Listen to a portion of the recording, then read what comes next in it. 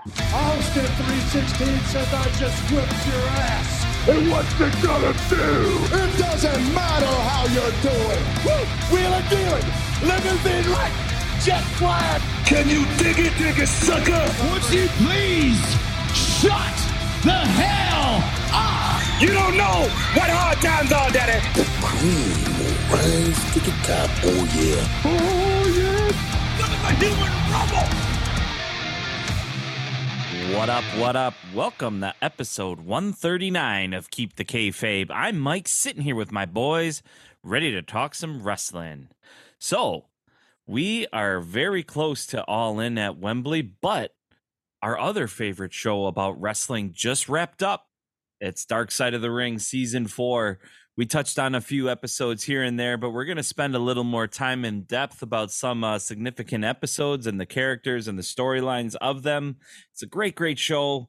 If you're not caught up, there might be some spoilers in here, but, you know, it might get you inspired to check it out in seasons prior. So we're going to hammer those episodes soon, but let's introduce you to the boys real quick. We're not going to Glendale. Steve's in the Writers Guild meeting on a conference call this evening. I'm sorry, Mike. This just came in. I believe he's crossing the picket line from the actors and writers, right? I think he's one of the scabs. I think he's one of the scabs. He would be that bastard. But anyway, yeah. Well, you just heard him. It's his good buddy down in Ohio. It's the man with the golden pipes, Gary Williams. What up, Gary? Watch me wallabies feed, mate. Watch me wallabies feed. They're a dangerous breed, mate. So watch me wallabies feed. All together now, tie me kangaroo down. Sport, tie me kangaroo down. If you watched AEW last night, you saw a really funny segment just like this for Adam Cole and MJF. Hilarious. Great. Can't wait for what they're doing.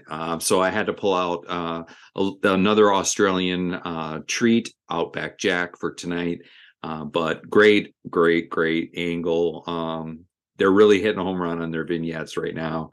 Absolutely brilliant work. And if you haven't checked them out, I guarantee they're somewhere on social media, because they were, last night's especially was extremely hilarious, and I hope I see the kangaroo kick come out in a week. Fucking A.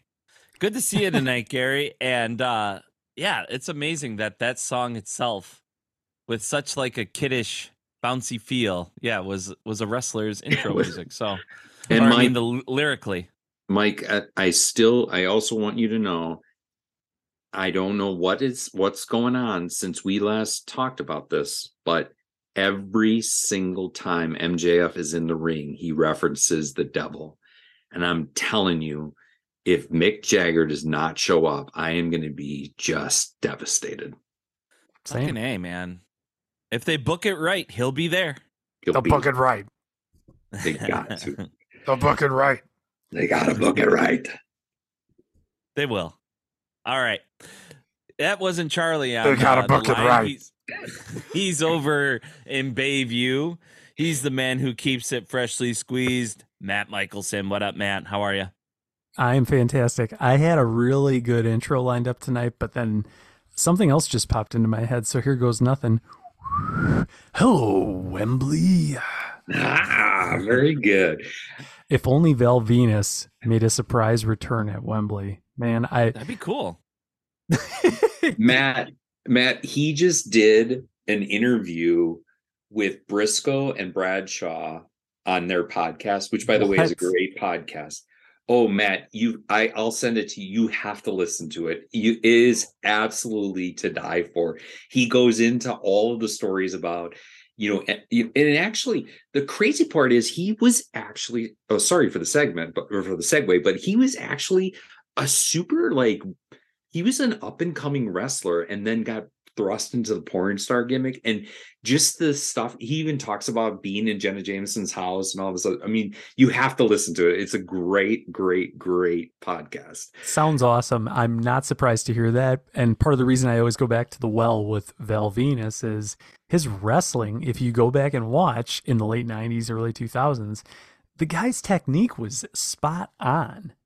Yeah, and they talk about that on this Briscoe and Bradshaw's podcast. I think is one of the best ones right now. I mean, it is a little bit more slanted for my generation, 80s wrestling, but in territory days, but they're really good interviewers, and it's such great banter. And I mean, they've had Curtis Hughes on, Manny Fernandez, Dory Funk. They just had Don Fry on from MMA. I mean, they do a really, really good job. But I'll send the episode to you, and I hope the listeners maybe can catch it too, because you do reference him. You and rightfully so. You will appreciate this, because I think you will also appreciate even more so the talent that he was. Sounds great. Always fun to listen to other podcasts on the podcast. I think they referenced us a couple. They keep bringing up this Kayfabe thing on every time, and it's great. So I think we're getting royalties from them. Yeah, they can't keep our name out of their mouths, but that's okay. Totally fine. Yeah, that makes sense why we got such a big boost lately. And we'll probably get a bigger one, because I bet a lot of other podcasts are covering Dark Side of the Ring Season 4. I mean, the show is just phenomenal. I've been enjoying it for years and years. And like I mentioned a lot, you don't even have to love wrestling to appreciate this show. They had big men like Bam Bam Bigelow, JYD, the Junkyard Dog, Adrian Adonis, another big man. And then not so big man, Marty Jannetty, but he does talk a lot. Very big. He's kind of like a little dog with a big bark, not a huge bite. I thoroughly enjoyed this season. I just recently got caught up with it. We didn't really talk about who would go first, but maybe we would just go with someone like Adrian Adonis, someone who was pretty misunderstood during that era for the character that he played, and it was so counter to the man that he actually was. But they really focused on his family life and how much he loved his daughter and wanted to be with them. But he had some, like a lot of people on the show, a lot of demons, and this guy was no exception, right, Gary? Yeah, I mean, Adrian Adonis was a phenomenal worker. And I think that at a time that he came through, especially when he emerged in the AWA, he was coming at a time when, the realism of wrestling, was still at its height. And what Adrian was able to do was provide baby faces with this phenomenal comeback, and his ability to get them over was ahead of its time.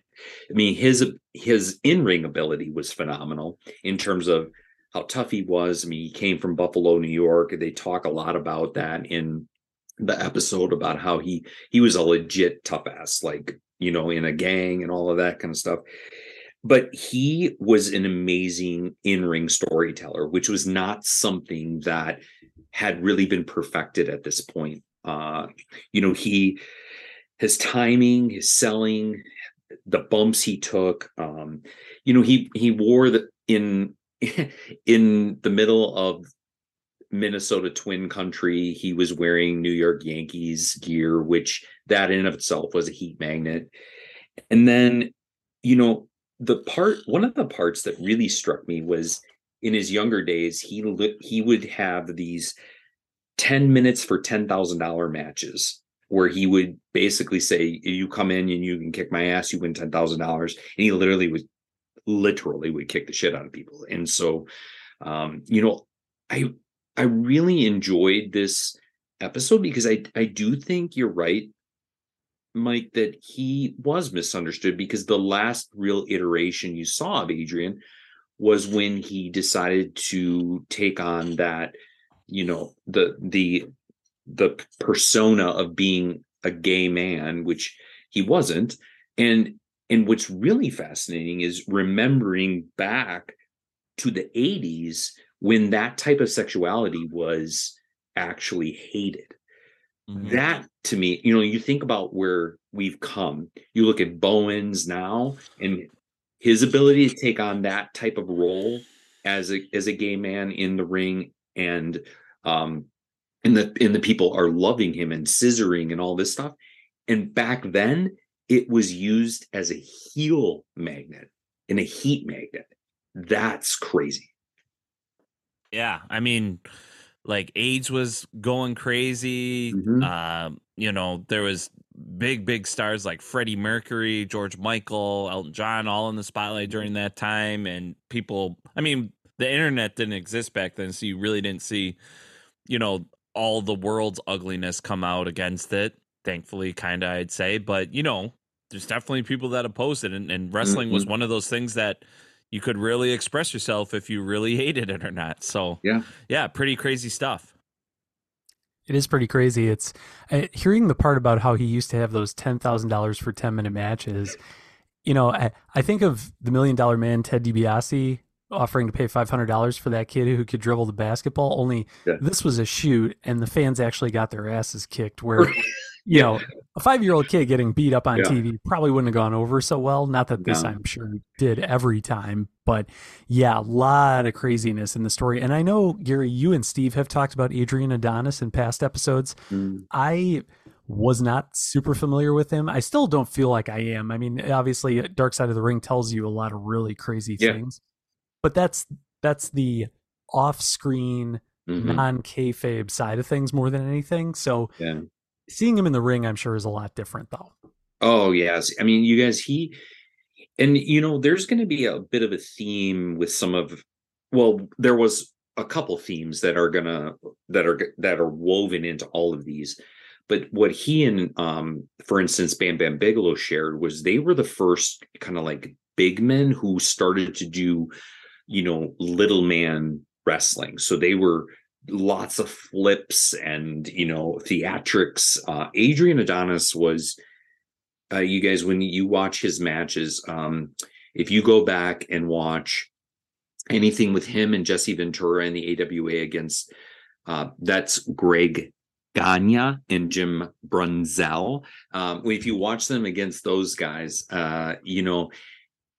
those matches were absolutely phenomenal, and Adrian really was a great, not only great storyteller, but he played the bully so well. But it was the chicken shit bully, the bully who would be a bully, but then all of a sudden would just have to resort to nefarious means to get through. I mean, and there's the beat down bullies, but then there's this bully who just kind of like slinks around, and then and yet I really, boy, his ability to let baby faces shine was phenomenal. And the last thing I think about, the other woven piece is the drug use, right? I mean, hearing stories of them just pounding cocaine and doing all of this stuff. I mean, it was really sad. I mean, there's a couple of these guys that we'll talk about that, remember back in the 80s and the 90s, if you didn't wrestle, you didn't make money. And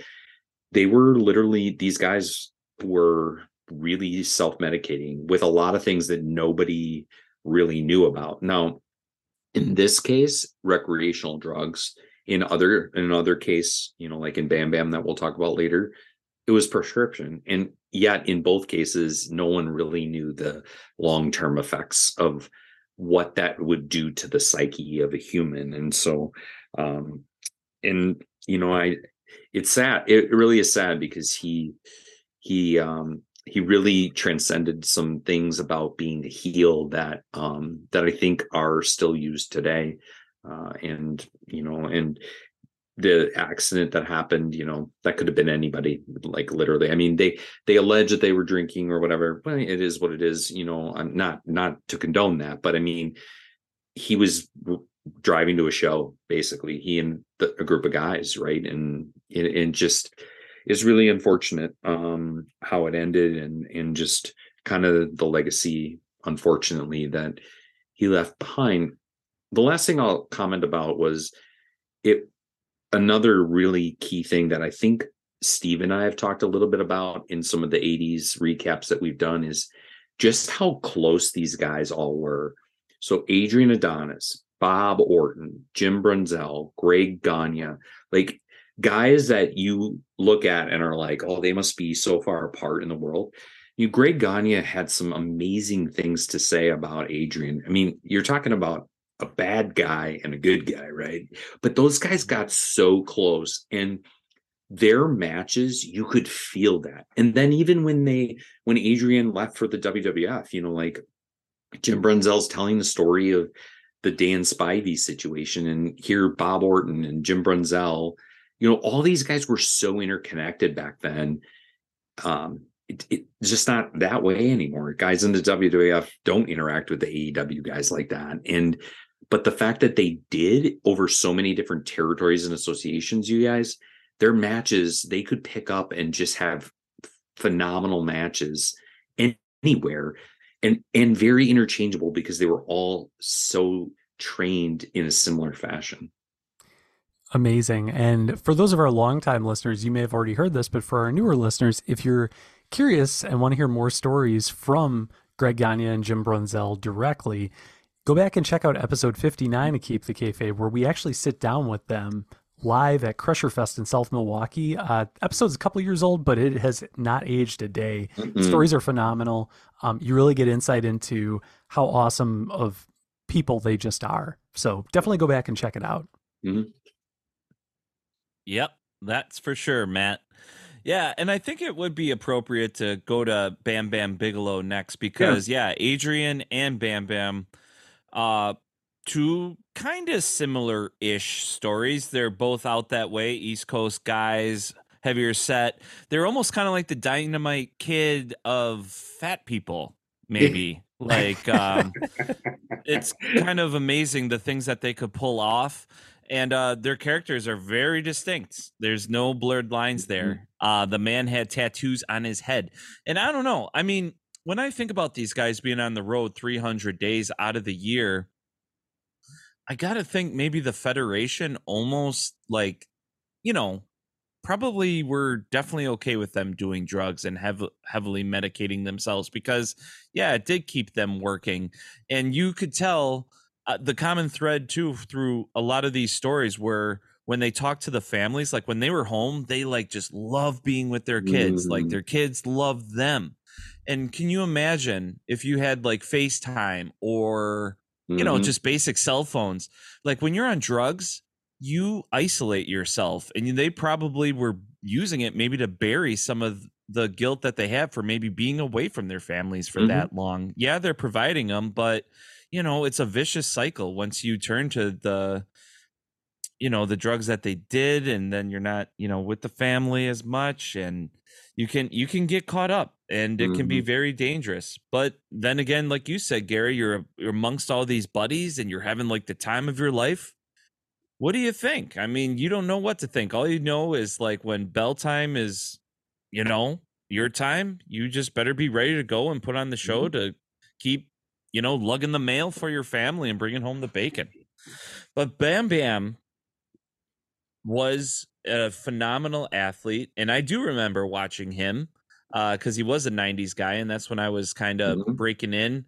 But he does have an amazing story. He went through a lot of different federations at different times. And he was brought back at very interesting times to do maybe one of the biggest or what started the celebrity matches in wrestling. Basically, you see it a lot now at WrestleMania and other big shows, but his match against LT kind of paved the way to hey, let's make this crossover between our business and a different superstardom that wrestling was not in yet.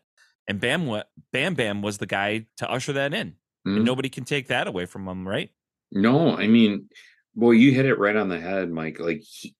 And again, you want to just, it's perspective, right? he came in at the height of the Hogan period when it was unbelievable.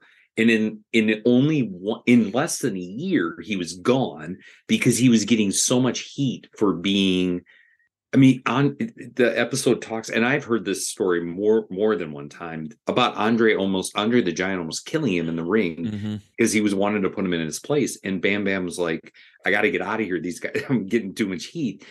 But then to think that the very next time he comes back to the WWF is at a time in the 90s when it had really started going downhill. And Vince McMahon turned to Bam Bam. And that match with Lawrence Taylor was a jumpstart for them. It was some way for them to mainstream, just like Hogan and Mr. T and Roddy Piper and Cyndi Lauper in the early 80s. He went back to the well. And, honestly, the WWE has not changed their formula. They consistently go to the well with entertainers and have encouraged their own talent to be entertainers. But Bam Bam really did, was trusted by McMahon, which was a huge thing, and I didn't realize myself even how much he was trusted until I really saw this episode, and I realized the depth of that WrestleMania 11 match with Lawrence Taylor.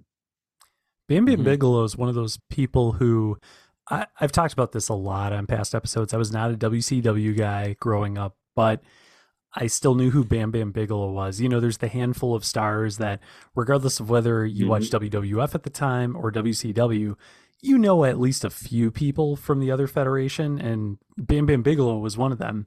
They talked on this episode a little bit, too, about some of the guys he worked with. It's just like the who's who of wrestling, right?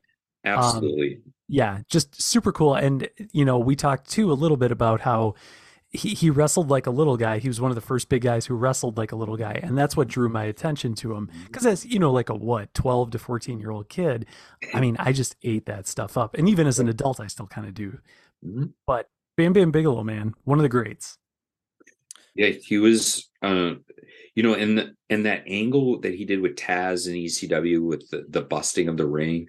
What a great story. Like, I mean, Taz was really brilliant in terms of the way he kind of talked about Bam Bam and reflected upon that angle, and the fact that they go into the ring, the place erupts, and the first thing that happens is Bam Bam, turns to Taz while they're down there, and he's like, "Are you okay?" Like, yeah, just thinking about that is just like, again, you see these guys wrestling, right? And you think to yourself, you get lost in the suspense of this guy's kicking this guy's ass or he's trying to beat him up.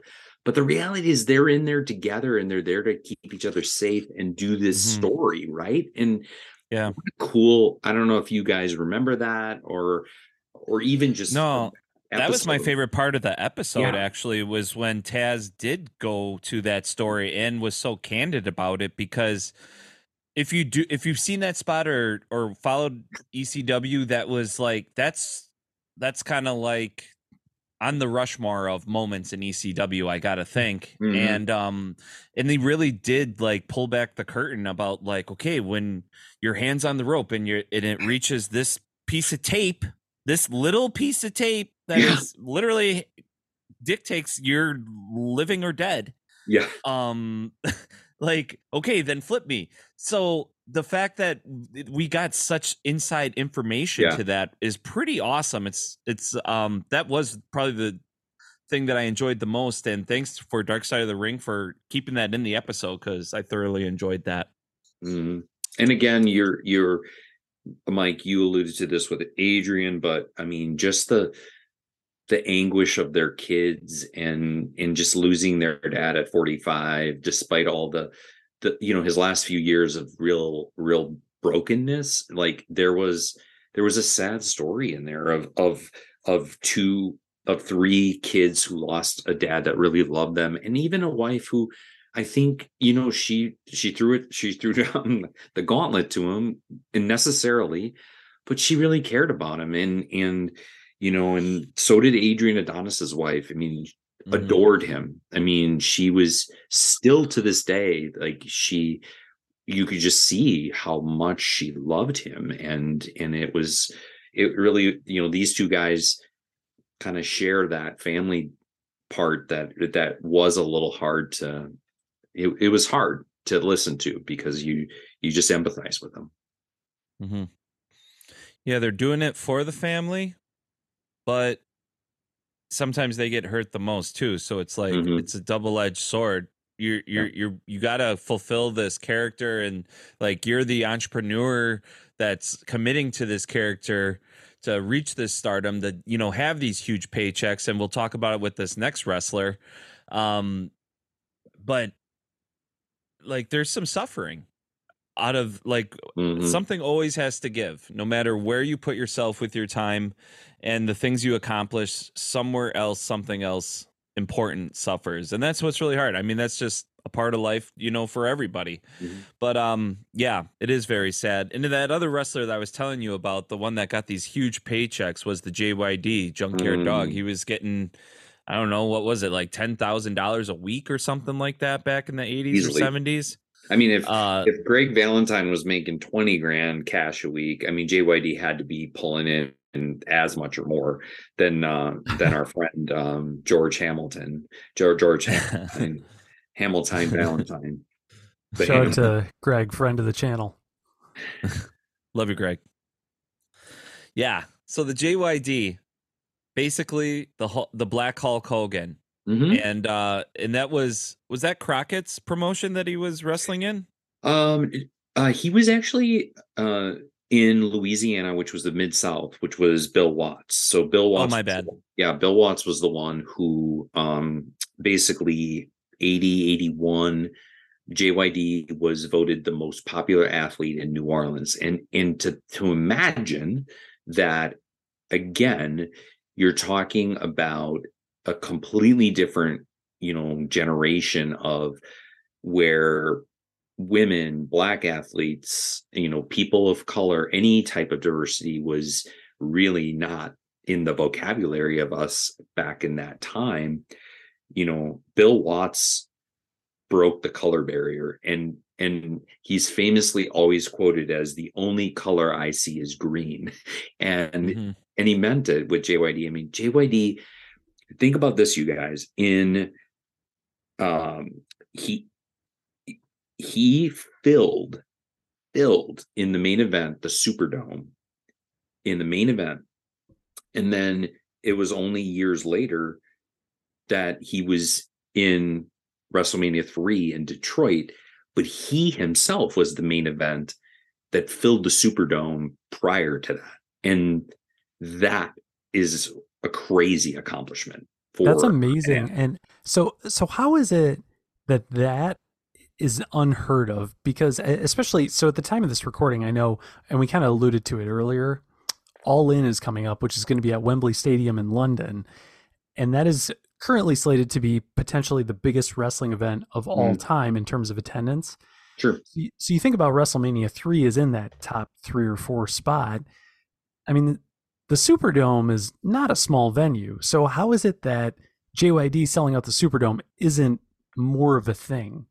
Well, I mean, I'd be the first one to tell you it should be more of a thing, especially given the circumstances. Now, again, the one thing I would tell you is back in the 80s, the AWA would run shows in the Metrodome. Mid-South would run shows down in the Superdome. I don't believe they were all set up for full capacity because, it wasn't the same kind of setup. So, but even 30 or 40,000 people that were there, I mean, those were crazy numbers. Like, and the gates were off the charts for those periods of time. And so, to think about this too, you guys, we know we've all heard who dat, right? And to think that was started with JYD, like people were chanting, who dat gonna beat the dog, who dat, and and now today, who dat is like for the Saints, and it's like, well, that started with JYD. He was something, Now he again now he's a little bit more of a sadder story on the family side, I think, with with kind of some of the things that went on with him. But the heat that he was, the Ted DiBiase, again, intertwining guys, right? Like Ted DiBiase, that whole, and I think we've talked about this again in the 80s episode, so I don't want to rehash all of that. Please go back and listen to that, because Steve and I did a deep dive on this. But DiBiase was an ultimate babyface, decided to become a heel, and then, I mean, it was just epic, his collision with JYD, and then his feud with Michael Hayes, you guys, was, I mean, Michael Hayes was, you want to talk about a magnet for heat, both with JYD in this territory, the Von Erichs. I mean, that was literally, guns were in the arena. So, I mean, it's just the amount of money they were generating. But again, like, sadly, this was oil money. And when the oil money literally and figuratively ran dry, then the territory started fading. And, the part that I really was a little frustrated about was just hearing, with the amount of money so I don't know, maybe you guys are different than I am in this respect, but I know ego plays a role in a lot of things, but JYD was basically Hogan's second. Like, when it came to baby faces in the WWF in the mid 80s, it was Hogan and JYD. And for whatever reason, that wasn't satisfying enough for JYD. And that is a part that really, and I get it. Like, I think we could go back and look. I mean, how many decades later it was until the very first black, WWF champion? We could probably, surmise that there may be some issues with that with Vince McMahon. But in the end, like, he was paying him a lot of money, and yet it wasn't enough. And I just wonder to myself, like, gosh, I don't know about you guys, but to be the second and every once in a while tag team with the best and get paid a crap ton of money every week, I don't know, it doesn't sound like a bad gig. I mean, if he's single-handedly selling out, well, to your point, I don't know how the Superdome was arranged, but if he is selling it out, I have to imagine in time you get a little bit of an ego when you're at that level, and then coming into WWF. So I can kind of understand it. Me, years later, as an outsider looking in, I mean, I'd be thrilled just to be able to talk to these guys, let alone get in the ring with them. So, I can totally understand both sides of it, though. Yeah, but he did not get cheated. I can tell you that. I mean, he wasn't cheated in terms of partying and women and drug use and all of that stuff. I mean, but just thinking about how many of these guys were broke because they literally got paid in cash. They just spent it, and they thought it was never going to end. And I mean, we'll talk about another one in a little bit that's in deep legal trouble and financial trouble. That, again, like, these are guys that had thousands of dollars a week coming in that would blow people's minds in the 80s, and I couldn't even imagine, and yet they're penniless. Yeah, food was cheap back then. I No mean, doubt. $1,000 you could eat, for 6 months on that back in the 80s, I would say. $1,000 a week, but they were making like $20,000 a week. So, yeah, very sad story about the JYD. And the other wrestler that Gary is probably mentioning is Abdullah the Butcher. He's in some pretty major legal trouble because him and, what was the wrestler's name that is suing him? Devin the Hannibal Nicholson, who himself is no angel, because he also is. Nicholson has been in legal trouble himself over the issues of the issue with the ref that was stabbed, and then he's been himself kicked out of WWE shows for being belligerent, and just recently in 2022 was cited for an assault on a female. And so, wow. I mean, the whole thing's, it's kind of like, I don't know, the bad guy trying to get after another bad guy kind of things. Oh, hustlers hustling hustlers. Well, he probably went on Vice to probably get a paycheck to probably pay some legal fees, I would 100%. say. So yeah, he's a pretty big piece of shit. Yeah, I would not. I think it was pretty clear from watching the episode that Abdullah was the consummate hustler, right? Like, I mean, the dude started peddling candy in second grade, right? And teaching old people Tai Chi when he didn't know Tai Chi. Right. Fucking hilarious. I mean, I respected that. It was, like, I mean, but again, like, so the thing about this story, you guys, that really has me baffling a little bit is the amount of bloodshed we see currently in AEW, and just wondering to myself, like, I know that they're testing each other and going through all of that stuff, but it is kind of, I don't know. There's just something in the back of my mind that just says, like, you think Moxley's ever gonna have an issue like this? Because the dude blades all the time, and I get that maybe, back in 2007 when they were using a blade on each other. I mean, complete no, yes. But in the same token, like, the amount, these guys that are like literally wiping blood from a guy and licking it, like, you got to think to yourself, like, gosh, who's next in this regard, right? I was going to say the exact same thing, because I know Gary, like a while back, I want to say, Abdullah the Butcher came up on a recent episode when we were talking, and you had mentioned this, and we had kind of the same conversation. It's interesting because paying attention to AEW, I mean, we recently saw Blood and Guts, I think ever since you brought this up, and even then there wasn't really a ton of blood, which is kind of counterintuitive to the name of the match. With the exception of John Moxley, of course, because the guy just can't help himself. But but beyond him, that is a good point. Like, did it slow down because of this show? I mean, if so, that's interesting that this show could be making an impact on the industry, maybe for the better. I don't know that that's necessarily the case, but it'd be cool to think that that's the case. Yeah, I mean, I agree with you, but I don't, I would love to think there's some correlation there, but in the same token, I think to myself, like, I guarantee this can't be the last time. Now again, we've, technology is advanced, medical things have advanced.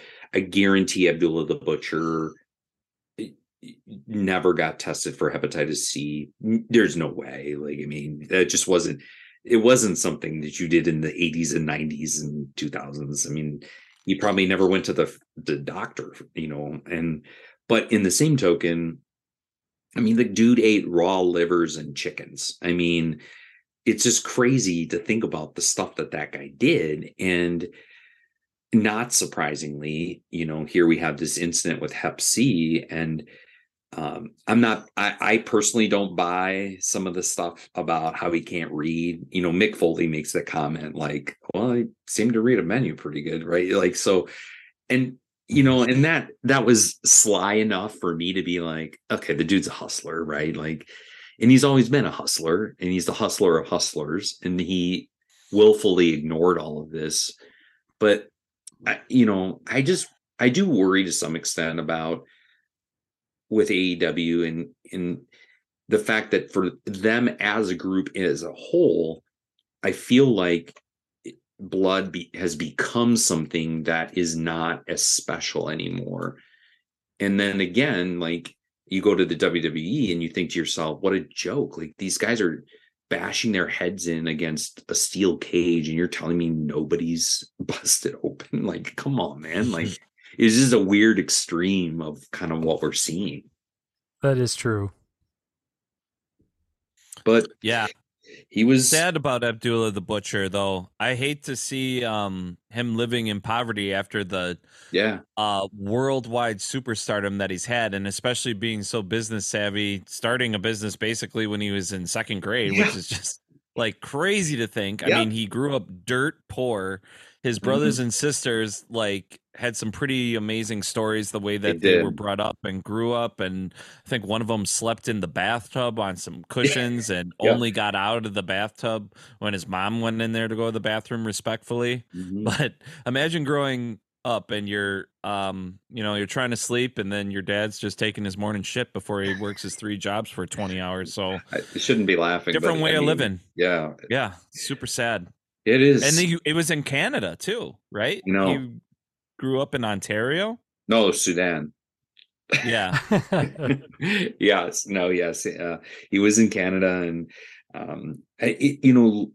thinking back to, and this was something also that both that he shared with Bam Bam, which was this, this real appeal in the 80s for huge American wrestling, like huge being physically huge American wrestlers, right?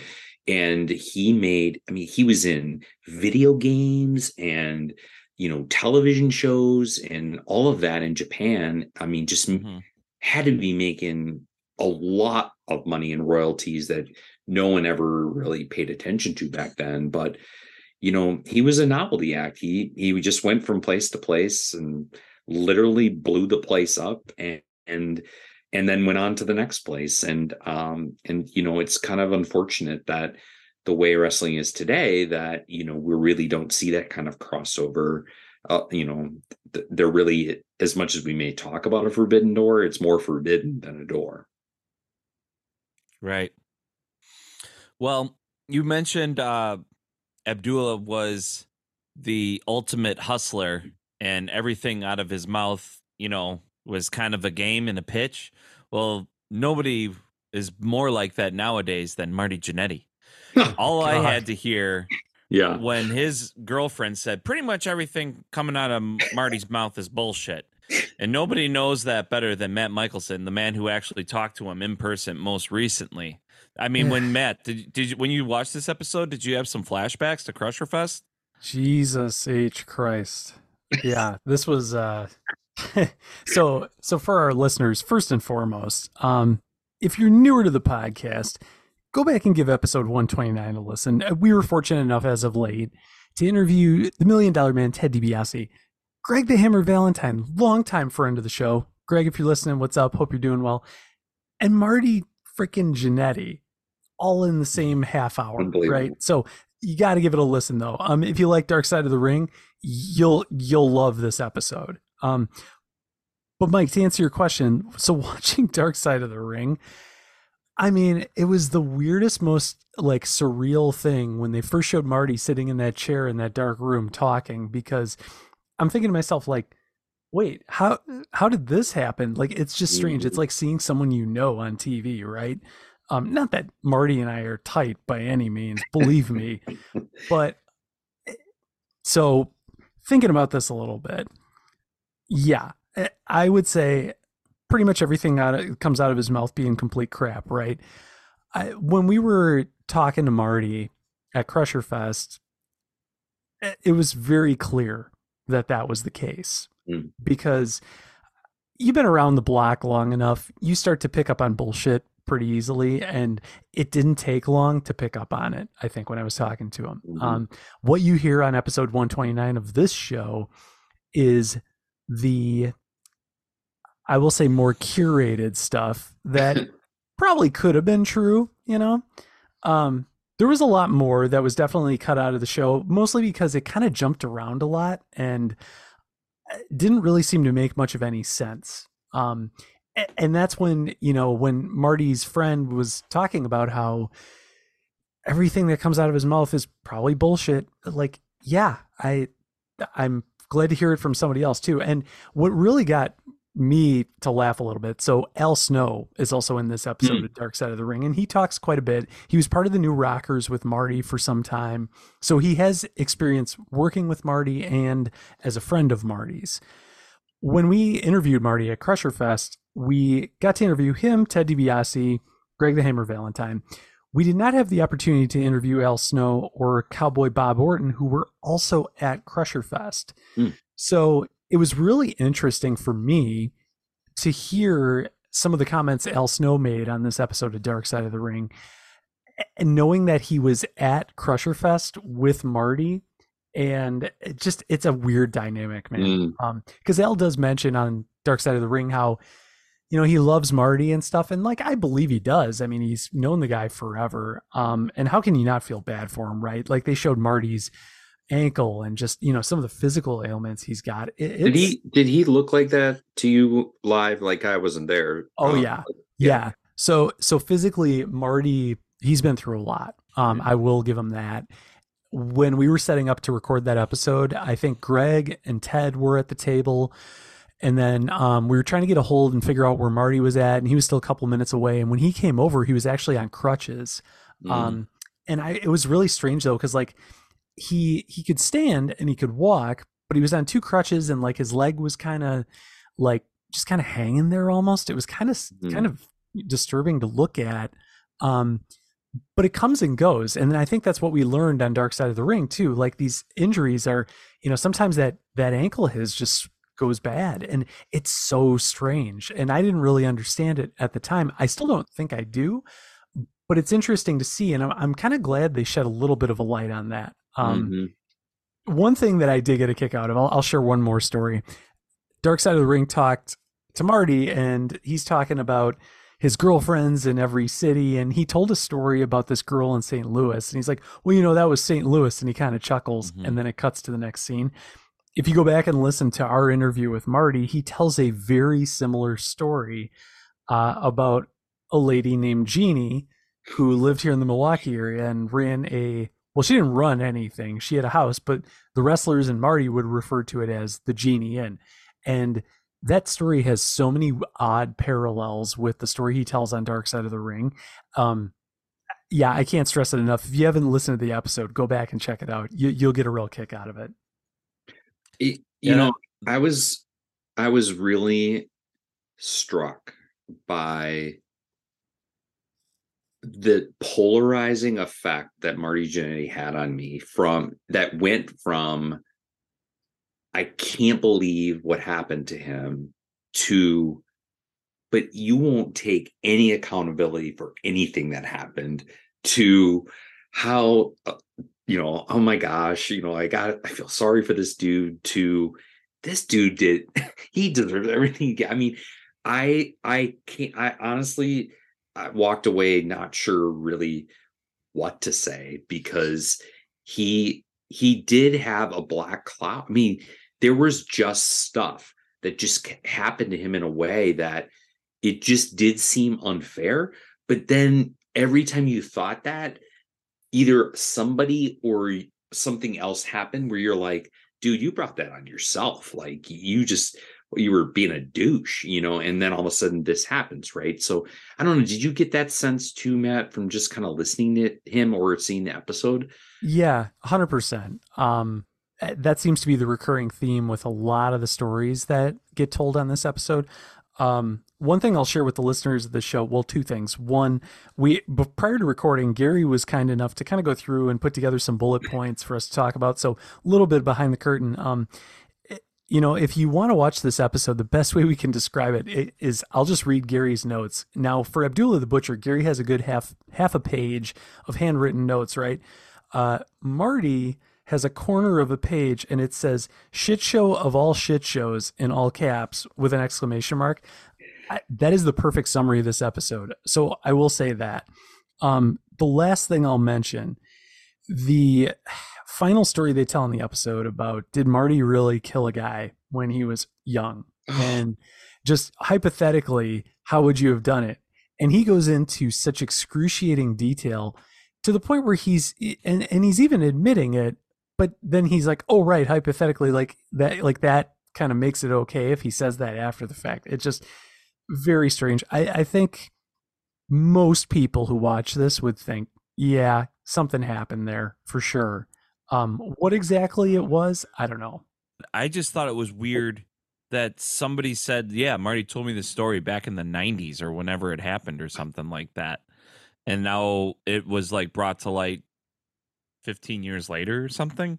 Yeah. I don't know. I think the guy, I mean, when you're doing crack and meth, and you're angry that you're not the star that Shawn Michaels was, and you got a picture of Shawn on a dartboard and you're trying to, take doing crazy shit, young and angry, and especially a big bullshitter like him.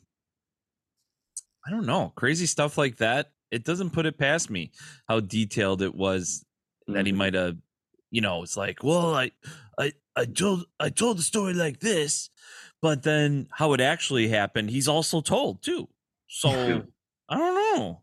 It's kind of crazy because when you are a liar, you're constantly covering up a lie with another lie, and then you get all turned around and you don't know even what the story is anymore. All you know is, something happened, but and then truth becomes the lie. Mm-hmm.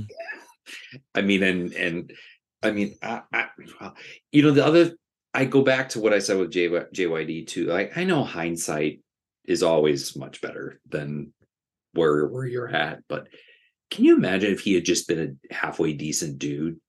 Like, he probably would have made a lot of money for a long time, being a pretty good hand, just kind of doing his thing. But again, you're right. I know. I mean, Matt, you said it, the ego, right? And professional athletes, the ego, all of that stuff. But, in both those cases, now compare where JYD and Marty Jannetty are on the ego spectrum to what you heard during the Bam Bam episode, which was at the end of Bam Bam's career, his kids said, basically, he's the greatest loser. He said, if I can get paid to lose, he's like, I'm going to keep wrestling. And he did. Like, at the end of his career, he was like, I don't care about this. I'm going to take advantage of my name, and I'm going to go make these guys look good, and I'm going to make money. I'm going to come home. And so, it's possible, right? Like, there are guys where it's possible that you could be in these other secondary roles and just know your place. But I mean, gosh, if he had just been a halfway decent dude, I bet you he'd had an amazing career. Totally. I don't know. Maybe Shawn Michaels was the best thing that ever happened to Marty Jannetty, or he could have been the worst thing, because I always say Shawn Michaels is my favorite wrestler of all time because of he was just undeniable. And those are hard shoes to fill. Like, okay, Shawn's going to go do a solo thing, and Marty, you were part of the same thing. If you were significant in this team, then you got to do something like Shawn. But nobody could be like Shawn because Shawn was that prick. He was that guy in the room, kind of like Lex Luger had that, like, fuck you, I know I'm better than you, or the MJF, like, I'm better than you, and even you know it. Like, Shawn just had that attitude, and he was that guy. And Marty, I think when they talked about his early life, like, he was just a really good dude, but he was a phenomenal athlete as well. It would be kind of crazy to think what Marty Jannetty's life would be if he wasn't paired up with Shawn and maybe just got with somebody else or just was a solo. Who knows? Because Shawn was that pretty boy. I found it crazy that women were waiting outside their hotel room in line to bang these dudes. So when these dudes were done with one, someone else was like, okay, my turn, and go in there. And like, I don't know. I mean, that's really hard to believe. The Rock and Roll Express have the same stories. The Freebirds have the same stories. I get it. Ric Flair. I mean, think about Ric Flair. I mean, we just talked about. I was in. Well, we just talked about how hepatitis C isn't so much a thing currently right now. I just don't think wrestlers are having as much sex anymore because of Twitch and these video games and Twitter. They're like, concerned about that. I mean, the entertainment on the road was trying to get as much puss as you possibly can get in all different areas at all hours of the night when you're, ripping just mounds of cocaine.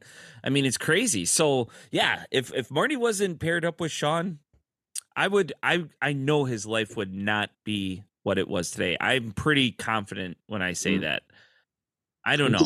Which is kind of sad. I mean, I don't, the story of two good friends having to go separate ways and whether it's done the right way or, in the wrong way, it's a story as old as time, right? Like Cain and Abel and all the other. I mean, you just go down the road, right? I mean, and yet in the same token, like was Shawn Michaels probably stabbing Marty Jannetty in the back? Yeah, and a lot of people do.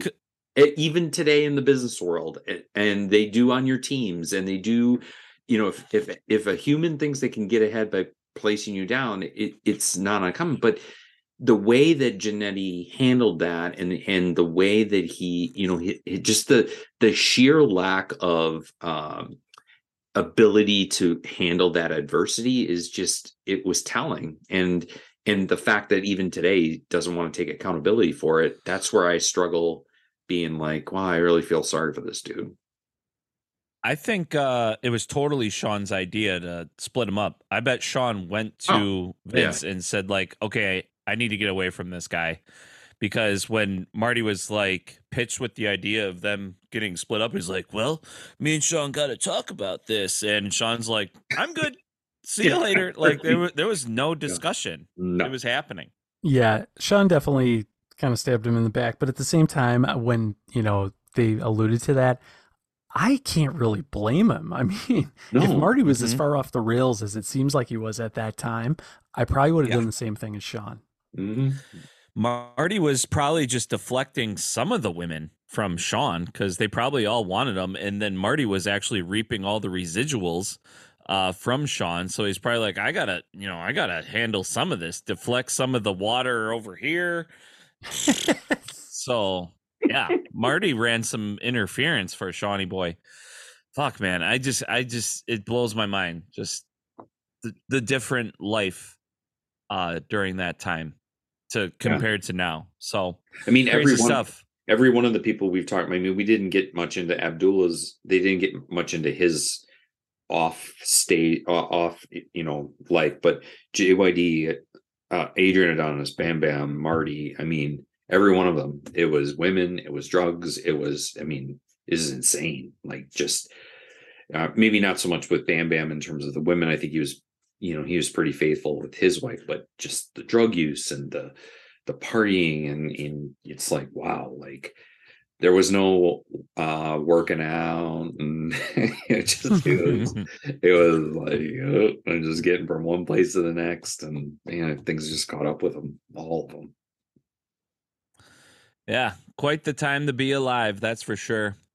It's been a while since we did a promo of the week, and I mean, that was probably the biggest breakup, of my day, being alive as far as turns on tag teams being broken up, is when Shawn Michaels threw Marty Jannetty through the plate glass window at Brutus the Barber Beefcake's barbershop, right? You're dead on, and I can't wait. When you think about that angle, it's brewing with MJF, and I can't wait to see the MJF Adam Cole potential. I don't know if they're going to go through a barbershop wall, or window, but I mean, like, again, story as old as time, as these partners that come together and then blow up. But yeah, that was a great promo, and it was a great moment. And for a lot of our listeners, I don't even know what half these promos are until I hear them on the spot. But this one, I remember it like it was yesterday when I was 7 years old. All right, without further ado, let's get to that monumental moment. I'll tell you what I'm going to do. I'm going to turn my back to you right now. And if you want to go on your own, then walk off and leave. If you want to stick together and make this thing work, when I turn around, we're going to shake hands, and we're going to go on a rock and roll like the Rockers can do. They need each other. You know that. Sounds fair to me.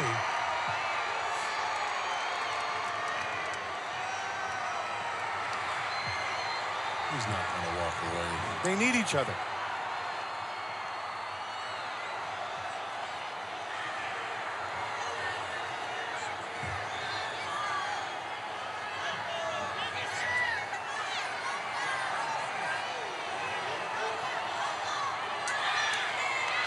Ladies and gentlemen, the Rockers! Told you. Tag team specialists. See, one without the other isn't any good. Oh, I knew he was going to do that. I just knew he was going to do that. He don't need Jannetty. I told you that off and on. Are you kidding? What a despicable act that was. No! Oh, my God. Right through the glass window of the barber shop. Jannetty tried to dive through the window to escape. Did you see that? Are you blind? What an act of cowardism. Oh, he's hurt. A plate glass window. Oh, look at that. He's busted wide open. We need a paramedic here. Is there a problem with the laws? They're done. They're finished, Monsoon. Yeah, there's a problem with you, Sean. Rockers are history. 1 week away. Is he going to be ready for the Royal Rumble? He don't Look look at it now. that, bleeding profusely. Looks redder than her nails. Get some help over here, will ya? Was Brutus the Barber Beefcake's barbershop even really like popular? Like it wasn't even, I mean, everybody remembers Piper's Pit and you know, stuff like that. But his, do you remember that lasting long, Gary? I mean it went through, there were a lot of things they tried. They tried the barbershop, they tried the flower shop with Adrian Adonis. I mean, even in, you know, and you guys might not necessarily remember this name, but Missy Hyatt came in and tried with Eddie Gilbert, who were huge territory wrestlers. They even came in and tried to do a segment show. And then eventually, you know, I think a lot of it just kind of faded away and then I think it got a little bit of a kickstart then with the Brother Love show when he came back. I think that there was a good kickstart, but yeah, I'm like, it was just kind of after Piper, it was really downhill in terms of those segments. And I just don't think it ever really garnered the same steam that Piper was able to. Yeah. Well, if it's remembered for anything, it was that moment right there. So there's no doubt. They'll always have a little piece of that history. And how about Brutus's as girlfriend wife now? Like, you know, she was definitely well, let's just say showing a lot of flesh during the interview, and you know, it just kind of, I don't know, it's just kind of reminded me of something. I don't know, Matt, did it remind you of anything? Not specifically, but I think I might know where you're going with this. Mike, do you have an idea what Gary's talking about? Probably. Because if you're going to make monumental moments and, you know, wheel girls like Brutus's girl, you got to keep it 3 things at all times. This is great advice. Yeah, and what are those 3 things? You want to stay humble, stay hungry, and stay hard. Triple H. Woo!